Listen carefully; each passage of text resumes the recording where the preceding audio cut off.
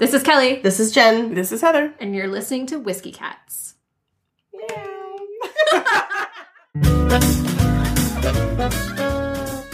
In this episode of Whiskey Cats, we taste Copper Fox's Wasman's Single Malt Whiskey. We discuss char, Drake, and the veracity of story.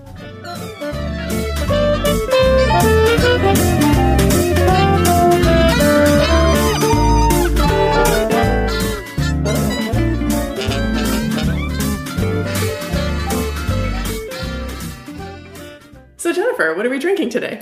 Today, I have brought you a local Virginia single malt from Copper Fox Distillery. So, a bunch of us were out hiking near Sperryville recently, and in the town, quote unquote, which is basically like an intersection, out at the foot of the mountain in Sperryville is this distillery called Copper Fox. And they make a lot of things. They make ryes. They make a gin called Virgin, because it's in Virginia. Oh, God. But I've brought a single malt, and it's not the single malt that you can buy out in the ABC stores. It's the Wasman Single Malt Blue Wax bottle, which is aged in port barrels for 18 months. So it's a little different. Interesting. From their regular single malt. So Copper Fox, it's owned by this guy, John Wasmund, which is why the single malt is called Wasman's. He apprenticed at Bowmore in Iowa for a while. And then he opened his own distillery in 2005. And their first thing they sold was in 2006.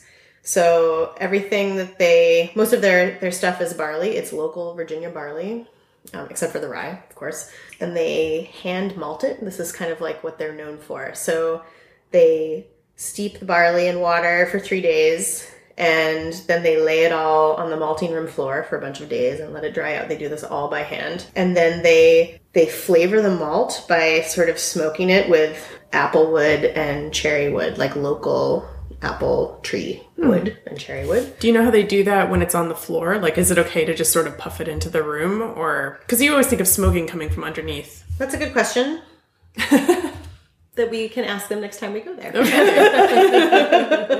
So that's kind of their thing. So their things are, their sort of cachet things are, they hand malt. And they also, which I kind of feel akin to them, they accelerate the aging with chips of wood.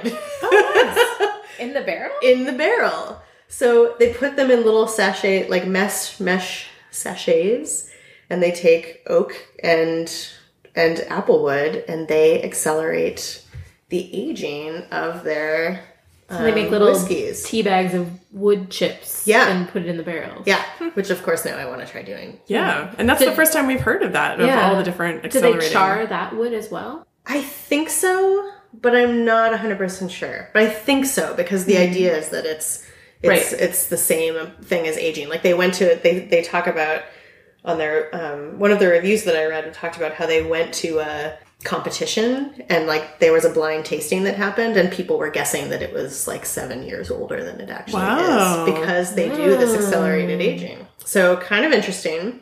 Wait, so how old is it? It's at least 18 months. Most of them are at least 18 months.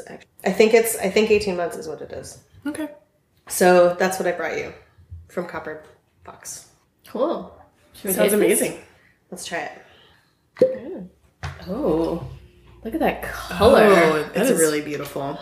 It's like this dark, almost cherry colored itself. It has like a red tinge to it. It reminds me of that little Bowmore that I brought back for you with the rum cask. That it looks like that. It's that dark. So again, it's single malt barley, aged in port barrels. It's been a while since we've had anything that's smelled like this. I'm trying like a single malt. It's been a long time since we've had a single malt. It's a very distinctive. And, you know, we've been talking about how we've been drinking lots of young stuff. And this, I think, still qualifies as pretty young, 1.5 years. But this accelerated aging. Accelerated aging. I was going to say, it definitely doesn't. I mean, this is a very distinctive flavor to it. And it's not just all like ethanol. There's. No. Right. I think it's partly the barley. I think it's partly the port barrel. I think it is the port barrel. I mean, like, again, I don't know if that's just suggested to me, but but I I feel like I can get it's not quite raisiny, but it's got that kind of almost like a sourness to it, you know? Yeah, rich is how I would describe it. All right, let's try this. Wow. It's very smooth. It's really smooth. It's woody. Like, I feel like I can taste the char or the wood of, some aspect of it. I can definitely taste the port. And I think even more than woody, it really has kind of a grassy flavor to it. There's something just weird, like kind of acidic sour to it that I can't quite pinpoint. I'm not really sure how to describe it, but that's like where it's laying on my tongue. I like it. It's really smooth. It's different. I mean, the smell, if I stick my nose in it, remember when we tasted our own experiment and we felt like we were in a campfire? Yeah. There's a little bit of that in here. I'm not getting that. No. I'm not sure I get that either.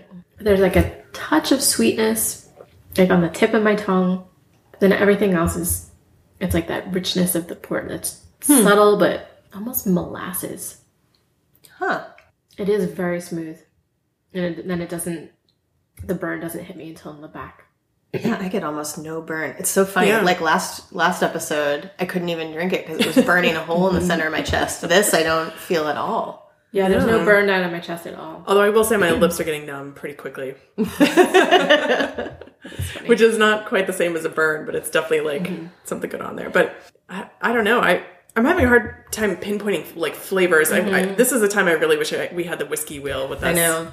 So, as far as I know, you can only buy this at the distillery. I haven't found it anywhere. And there are no tasting notes anywhere for it. You can't even find it listed on their website. You can't find anybody that's tasted it. Wow. I found the tasting notes for the non-port barrel. So just the straight single malt. I don't know if that's worth reading. Yeah, sure. Why not? Okay. So, rich amber copper color, intriguing aromas and flavors of suede, olive tapenade, honey, dried fruit chutney, and clay, with a silky, dry yet fruity, medium full body, and long, spicy orange marmalade on rye toast and root beer float-like finish. Wow. Is that from the distillery? Yes. That's amazing. That's like literally every kind of taste. I know. I will say, I mean, it's almost like a fortune. Like, you can like read into it whatever you want. Because when you first started, I was sort of like, oh, those are not the flavors I never would have come up with, like olive tapenade. But what's the first one you said too? Oh, suede. Suede. And then what was after that? Olive tapenade, honey, and chutney. Dried fruit chutney. The dried fruit chutney. That whole first part of it, like that felt to me very close to what the weird kind of like sour but acidic kind of flavor that that's the olive tapenade and chutney is all kind of like in that. I think again would never have said chutney or olive tapenade. No, but that's the flavor profile I think. Yeah, for me. But then again, I also feel like when you said orange marmalade and then on rye, not just orange marmalade, but orange marmalade on rye toast. Right. I feel like the orange marmalade was getting there for me with the little bit of like that bitter citrus that you're talking about, but it's almost like plum. Interesting. Like I'm picturing orange marmalade, and now I picture marmalade. Pardon me. Okay, Lady Gaga. I know. But I'm picturing like the inside of a plum. I don't know. I kind of feel that. The root beer float like finish. I have to say, absolutely not. No. but again, it's not the one we're drinking, right. and I think. I mean, obviously we don't have the other one in front of us, but I think that the port barrel has affected this a lot. I mean, yeah, I agree. It's definitely that kind of like, I mean, it's not raisiny the way a port is raisiny, but it's got that kind of, I don't know, aura to it, undertones. I wish I had both. Mm-hmm. I will say that I've tried, the only other one I've had from them that I remember, we tried a lot of things at the distillery, but a friend has the rye at their house, and it is exceptional. Like, super spicy. So if you have to like a spicy rye, it's really good. I do remember liking their rye a lot. Ooh, it's very distinctive. So I like that this place I think they're interesting. I'm trying to think of how would you make what would you make this into if you're making a cocktail? Would you want to? I know. Would you want to? I really like it. Like, it's different. It is different. Yeah. I'm finding it very hard to compare it to anything that we've had recently. Yeah. It's definitely unique. It's a different category completely. And it does taste older than it is, I think. I think so too. And how much? It was not cheap. It was at least 75, and it could have been closer to 90. I was trying to remember, but I remember that it gave me pause in the store, and then I was like, "No, of course, I wanted to take one home." And this was of everything that I tried, this is what I liked the best. The single malt, I did not enjoy this, and I don't remember what it tasted like. I just remember there was no question for me at the tasting that this was my favorite. Did they say which port barrels or just port barrels in general? They probably said in the distillery. Again, there is like literally no information on the internet about this product. In fact, I couldn't remember. I pulled it out. It doesn't even say it on the bottle. I pulled the bottle out to be like, all right, I gotta write up my notes for this. And I was like, what made this special? And I couldn't remember. I'm like, was it sherrywood? My immediate thought was like, oh, maybe it was aged in sherrywood. Yeah, nowhere on it does it say. I couldn't remember. I had to do massive Googling, and then I found one review that said, oh, and they also make the blue wax label that's that is port. Sidebar, the wax is they do it all by hand. They hand dip the wax tops, which is very nice. But so I wish that I had taken notes. I looked back in my phone at the photos that I had taken, but I had just hiked 7 miles. So you were like, just give me all the whiskey. Just give it all to me. B, I did not even take a photo of this bottle. I don't know what I was doing that day. But well, here's the real important question. Yes. Did you meet the distillery dog? They had a distillery cat. Oh, well, they that's right. They have 2 cats too, but I thought you would like the dog because it was a big, fluffy dog. I didn't meet the dog. Oh, well, so I was there a couple years ago. Hopefully the dog is still around, but I can't even remember what kind he was. He was just this big, fluffy dog that just laid down in the middle of the... Oh my God. Obviously, if that dog had been there, I would have basically made out with it. So, there was a cat that was... We'll post a picture of this cat. This cat was sort of sprawled out on a beach towel on a couch, and I sat down next to it and started squishing on it, and it was purring like mad. And then my husband promptly showed me the sign above it that is please don't pet the cat. What? The cat is old and does not like to be agitated. I'm like, oh. But she was purring. Yeah, you probably weren't agitating her. I know. She was really cute. She was, so they have a distillery cat. That's the only creature that I met. Should we quickly do a little water? Oh, sure. Yeah. Just for... God, you don't smell that smoke? I feel like all I can smell is smoke. Oh. Well, I have mixed feelings because it definitely not to be obvious, waters it down a little bit. But it has a very strong flavor to begin with, and I don't hate it with water. It's almost nice to mellow it just a little bit. I like it both ways. I don't dislike it with the water though. Yeah, I don't dislike it either, and I was prepared to be I don't like it. I feel like it actually brought out the sweetness for me. It did. Yeah, I think so too. Which is rare. Opposite of what we usually find with adding water to it. And I feel like it's not the thick molasses flavor that I was getting before. It's more of a Demerara brown sugar flavor that I'm getting now. It hits my throat more with water. It's so opposite of what I would have expected. But I feel it more here. I feel like it's more smoke. It's funny that neither of you are getting any smoke, and I'm it's even more smoky now. So in this, bottom part of my throat, I feel like all I can think of is smoke. Maybe it's psychosomatic because I've been thinking about the accelerated aging, but well, this is going to sound funny, but I think I know what you're identifying as smoke, and I'm just calling it something else. But if I'm smoke, I'm yeah, that's the same smell. What would you call that? To me, that's the kind of weird raisiny flavor that I can't. That's not quite. It's not raisin, but it's got that kind of dark, fermenting is not the right word, but drying in the sun, kind of. Yeah. So maybe we're both getting the barrel. Yeah, quote unquote, right. Some part of the barrel, because both of those things would be imparted from that, but we're just getting it at different... Chemically, there's probably some thing that we're tasting differently. Oh, cool. Well done, yeah. Fox.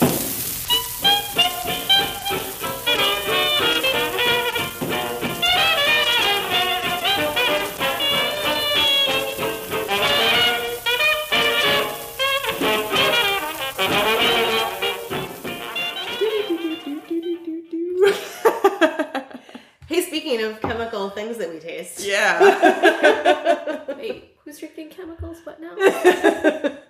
We're talking about flavors that we might be getting from the barrel, but maybe we're tasting different things. Mm-hmm. Last episode, we talked about alligator char, and it made us think about how far in the wood does char go, how does it vary depending on how much you char the wood, all of that stuff. So, this concept of char, like what does it really mean?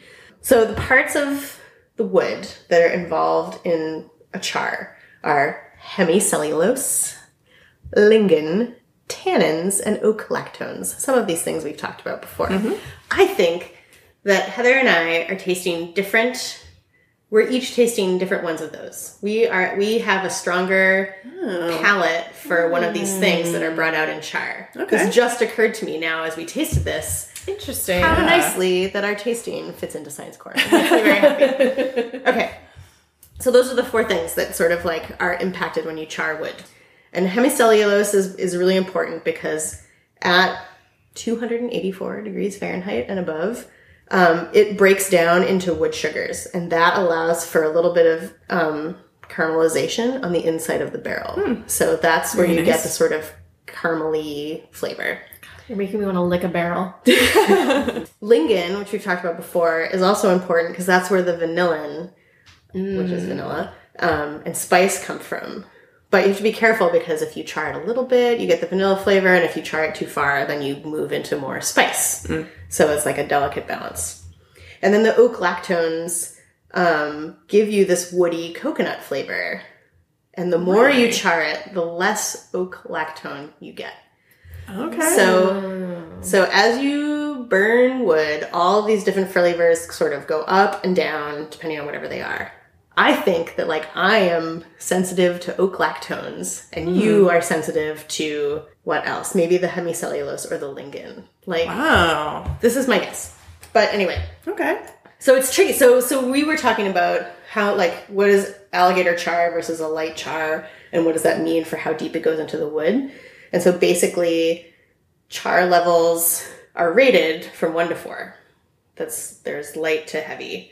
A number 1 char is for 15 seconds. So you burn it for 15 seconds. Wow, okay. Number 2 is 30 seconds. And number 3, which is apparently the most common, is 35 seconds. And then hairs. Yeah. And then the number 4 char, which is the alligator char, is 55 seconds. Oh. Wow. You're really tearing it up in there. Yeah. You're burning the shit out of it. So that's 1 to 4 from 15 seconds to 55 seconds. And then that basically goes, like the number 1 is 1/8 of an inch into the wood. Mm-hmm. And an alligator char is 1/4 of an inch into the wood. Wow. I'm going to draw... I have a figure that I've drawn up that we're going to post on the internet. Yeah. So the number 1 is 15 seconds, and then and the alligator char is 55 seconds. And so that's double the distance, double the depth. Yeah. That's interesting. Yeah. That it becomes harder and harder to get into that depth. Right. Huh. And as you move from those different chars, from 15 to 55, all of those different things, the lignin and the hemicellulose and the oak lactones, all those things are either like they're getting intense and then they go down and all of that stuff. It's like this totally delicate balance. Yeah, I want the whole chart. I know. I'm working on it. It's happening. See, this is where we got to start keeping records of all of what we taste and like what we individually taste, because then I want to go back and be like, okay, so what do we like? Because we don't know all this about everyone that we've tasted, but we know about some, and like how do they start to measure out, and we can really figure out like, oh, well, maybe I'm tasting this and you're tasting that. And I feel like we could come up with a way, this is so science of me, I'm sorry, but like no apologies at Science Corner.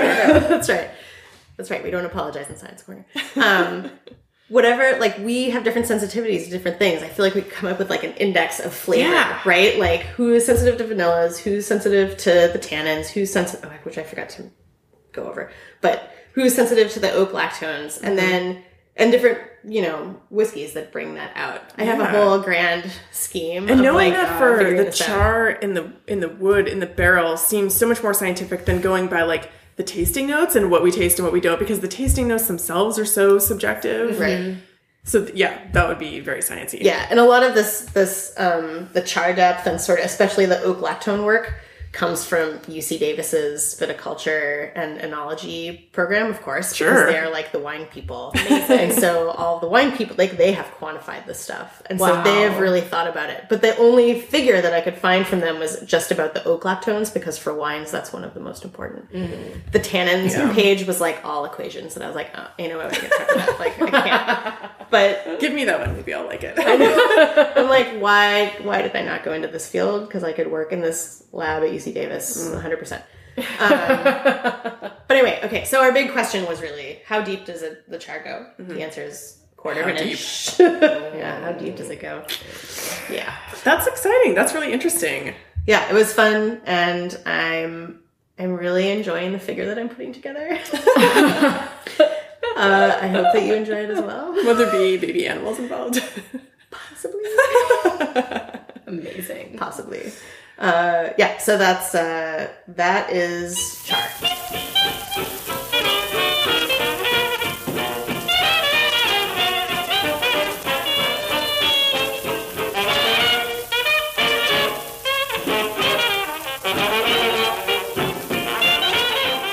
Well, you know who else is getting into the whiskey business? Who? Could you guess? I mean, could you possibly Justin guess? Bieber. Gwen Stefani. Okay, fine. You're very close. Oh, was I really? Our pal Drake. Oh. And by our pal, I really don't know what that means, because we're way too old to be listening to Drake. So I have one Drake song. Do you? On my phone. I think, doesn't he do the call you on your cell phone song? Yeah. Yeah. Because of Gwen Stefani and Blake, isn't it? Because they sung that song. Yeah. Correct. I know there's the video where he dances really weird. That's the. Is that it? Yeah. Yeah. So he's making a whiskey. He's Let's making get back a to whiskey. something we do know about. So, Whiskey. so yes, Drake is getting into the whiskey business. It is going to be called Virginia Black. Along with his pals, Diddy and Jay-Z and 50 Cent, who all have liquors to their own name. So now he is sort of the next one, and So I think he's it's becoming been... his like own brand. Sorry. What I can say is what Drake had to say about this whiskey. Oh, what did he say? We believe everyone should have access to glamour, swagger, and soul. Virginia Black grants them that access, allowing people to embody the lifestyle always, not just on special occasions. Wow. So does this mean Well, it's going to be like can you blast in a Drake song behind me while I'm saying that?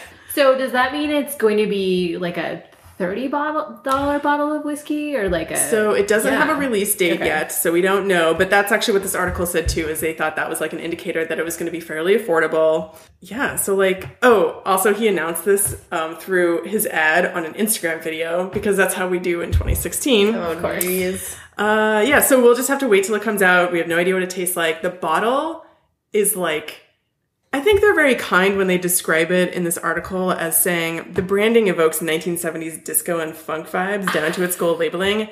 And I would more describe it as the most hideous thing I have ever seen. It's a glass bottle, like picture like a perfectly like rectangular glass like liquor bottle, but all four of the edges are pushed in, so it's like a diamond, but it's not fully a diamond. It's just the corners that are pushed in, and then there's like rough like lines going for each one. It's super like 70s horror show. Wow. So it's made in Virginia. I guess it doesn't actually say anything about the whiskey at all, except for he worked with, I guess Drake has lots of names like Dizzy and Drizzy and stuff. When you were like Diddy, I'm like, is that what he's going by right now? I don't know. No, he's our era. We know who Dizzy. I know. So it says Dizzy worked with Brent Hawking to create the American whiskey brand. He previously created De Leon tequila, which he eventually sold to Diddy and Diageo, our pals at Diageo. Interesting. So, we'll just have to wait till this comes out. And of course, we have to end with the great kicker of this article. We do have one question for Drake, though. Why didn't he make a Canadian whiskey? Oh man. I like Pretty that. good. So that's our entertainment whiskey news for the episode. So I have an interesting article for you. It's not necessarily whiskey related, but I felt it was so apropos that we needed to discuss it. So the Tampa Bay Times came out recently with an article called congratulations Pulitzer Prize winners, by the way. Yes, I forget how many, but it was a few, lot. Yeah. Not for this article, but maybe we'll see next year. Maybe they'll win for this article. So the Tampa Bay Times article called "Farm to Fable" by Laura Riley. And it basically investigated how we really talk about a lot of the whiskey brands that we discuss here on Whiskey Cats. They talk about grain to glass is the sort of the key phrase. We call them charming. The charming whiskeys. They're the very charming whiskeys that we love so much. Button Factory whiskeys. That's how I categorize them in my mind. The Drummer Boy. Yes. Drummer Boy. They have stories to tell, and they give you information, or you have to dig for information about how they're made and where they're made, and like there's usually a bucolic setting that this whiskey is farmed at, and the grain comes to the distillery, and then there's cats and rainbows and everything. And it's usually either local or it's historical. Yes. Those are like the two branches those go down. Exactly. So unfortunately, this article has nothing to do with whiskey per se, but it does investigate the claims about farm-to-table restaurants and whether or not those claims are actually true. Basically, what this restaurant critic in Tampa Bay did was she investigated over the past 2 months. She did this in 2 months, which is amazing. Went through each farm-to-table menu, which was about 239 menus, or 239 restaurants. In Tampa alone? Yeah. And how much could possibly be grown local unless they're all orange restaurants? But of those 239... It's a good one, guys. Sorry. So out of the 239, only 54 made claims about, on their menu or on their chalkboard or somewhere in the restaurant that said, our food comes from locally sourced, or somewhere... something about the location of their produce or any of the food that they're serving. So they actually DNA tested their fish. Whoa. They called any of their vendors or producers, and then she also visited farms to follow up on these claims. Wow, that's 2 months. That's reporting, man. Yeah. That's why they win Pulitzers over there. Yeah, definitely. They talk about how, there's this really long list of restaurants who are willing to capitalize on our hunger for the story. And they talk about how we want a story. We want the story attached to our ingredients. We want a story attached to the restaurant. And one of the quotes is, folks think they need a story on almost everything on their menu. That's crazy. So these restaurants are just basically saying that this beef is local, this chard is local. And again, going back to the whiskey brands, just to bring it back to whiskey, we want that charming whiskey. Mm-hmm. We want to know where are the grains from. We want to know the story behind the glass. We want to know how it came into being and make sure that it is legitimate or authentic. Mm-hmm. And they talk in the article about how people want local food and they're willing to actually pay a premium for it. And so that sort of sets up the article, and that people are willing to pay a premium. And so restaurants are like, if you're willing to pay a premium for it, we're going to capitalize on this premium.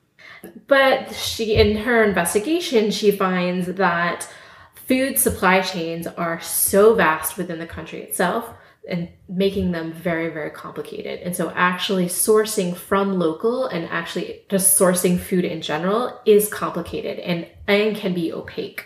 This is a really interesting quote from the article saying that the national biggies are Sysco and U.S. Foods, basically implying that a lot of restaurants across the U.S. use Sysco and U.S. Foods as suppliers for anything from pre-made dishes to just straight up produce. And then goes on to say smaller Florida-based companies include Cheney Brothers and Weighing. Then there are specialty distributors such as Master Purveyors in Tampa or Culinary Classics in Orlando. Most restaurants do not have the time or wherewithal to deal directly with farmers and producers. Most farmers and producers don't have the infrastructure to do their own sales, marketing, and delivery. And so the storytelling begins. So basically, restaurants are saying that they have the infrastructure to parlay directly with farmers, but she's saying there is no infrastructure for restaurants to parlay with farmers. And so it's a whole just facade. Yeah. So you'd basically have to get vans and do everything yourself if you wanted to do such a thing. Correct. One of the other pieces of the article, she goes into, well, what about government oversight? What about regulation? But there is no regulation to anything that's claimed to be local. Mm-hmm. So you can just slap a label saying it's local, but it means nothing because your definition of local can mean something vastly different from my definition of local. And so without, say a regulation saying what is local, anyone can claim to say they have some local whatever. So in Florida, they have what's called a Fresh from Florida program, but it's basically an honor system. And again, it's not regulated, and the impetus for the program is basically to try and get restaurants to source more product from Florida-made product, but it just sort of has the opposite of that. They're just slapping it on everything because they are Florida, and that's pretty much where it is. And there's a lot of misunderstanding and misperception because of it. And then she goes on to talk about how misrepresentation violations within food inspectors is something that can happen within that system. And in the past 2 years, inspectors found 750 food misrepresentation violations, but only 123 of them were fined. And fines can range from $150 to $300. So incentives it's nil. Yeah. And when she talks about misrepresentation violations, it actually has nothing to do with food provenance. It's more of like saying it's veal, but really you're serving pork. Oh, so like real misrepresentation. Yeah. Mm-hmm. And then the other thing that she found within this investigation is that producers who are actually local, say like there's a pig farm who has pigs and they're butchering and selling them and saying that, yes, we are a Florida pig farmer, blah, blah, blah. And here's our pork that we produce on our Florida pig farm because our pigs stay here and we raise them here and we butcher them here. Mm-hmm. That actually is a very time-intensive process. And so there's a premium on that product. And so restaurants can't actually afford to purchase that product. And when they do purchase it, or if they don't purchase it, maybe they did it once or twice, but then they can't really afford it down the road. They still keep that farm's name on the menu. And so they're benefiting from the farm's name, and the farm is getting nothing from it.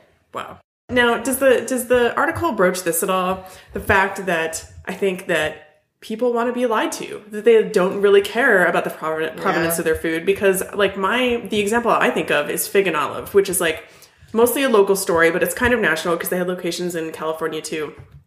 And like, to be brief about it, like a bunch of people got super sick, like salmonella, and they started the Washington City paper started investigating into this, and they were like, all these things they said were like house-made or house-grown, like were all come prepackaged or frozen, which is a little different than local, but it was all basically this story. And it was like, after that happened, there was no slowdown at this restaurant. I mean, it's still one of my friend's favorite restaurants to go to, and there's just like, people just don't care. Like, I think they are fine being lied to. They just want to be in that scenario. Like they want to be in a restaurant that's like that and not a TGI Fridays, because that's uncool, right? Right. And so she actually does address that there's apps that actually you can look up fish. And there's this other app that you can Jose Andres, I think, is one of the big, I forget what it's called now, but he has a whole application about like making sure your fish is sustainable. Yeah, and basically it's these apps actually aren't doing well because, and it says why some customers might not like what they read. That fresh fish was caught more than a week ago. Complicated truths of the reality of the entire food industry.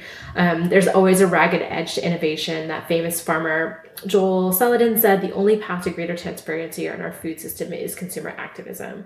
And basically it's at the end just comes down to ask questions and be prepared for the answers. You might not like it, but you have to, you should know. I always ask where the fish is coming from. I always ask especially salmon, because I think salmon farming is terrible. And so I always ask where the salmon is from. And there have been a couple of restaurants where I've asked about it and they tell me it's farmed, and I'm like, no, I'm going to have something else. And the chef has come out to me to be like, can we talk about why you don't want this? Really? Yeah. And so how does that conversation go? It's been interesting. He's like, I want to understand why you object, because I care about my kitchen. I will say, this is one thing for NRG here in DC.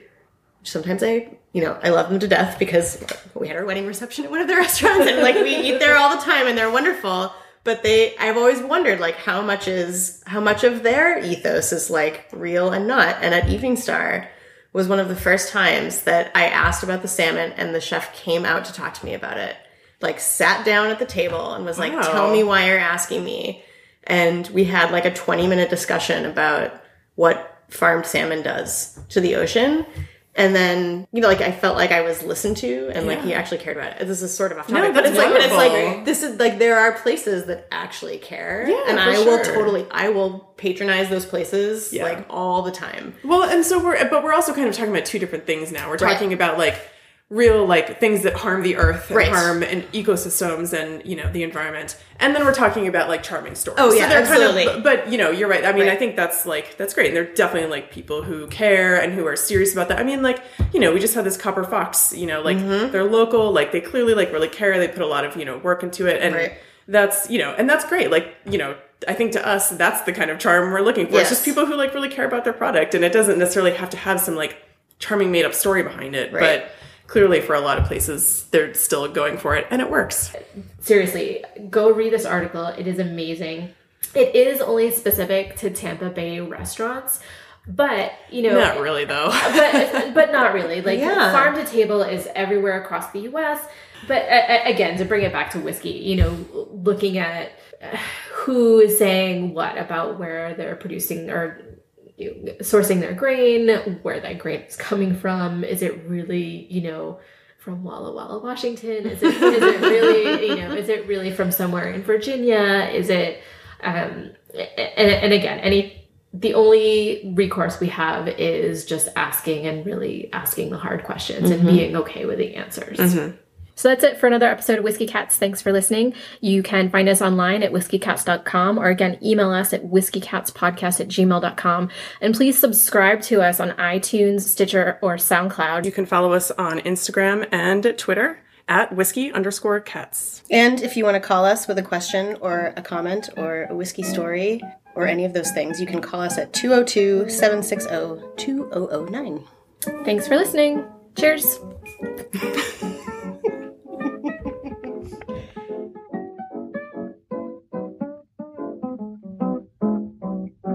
Honey, baby, won't you cuddle near? Let sweet mama whisper in your ear. I'm wild about that thing. It makes me laugh and sing. Give it to me, Papa. I'm wild about that thing. Maybe we should have ended with the Drake story.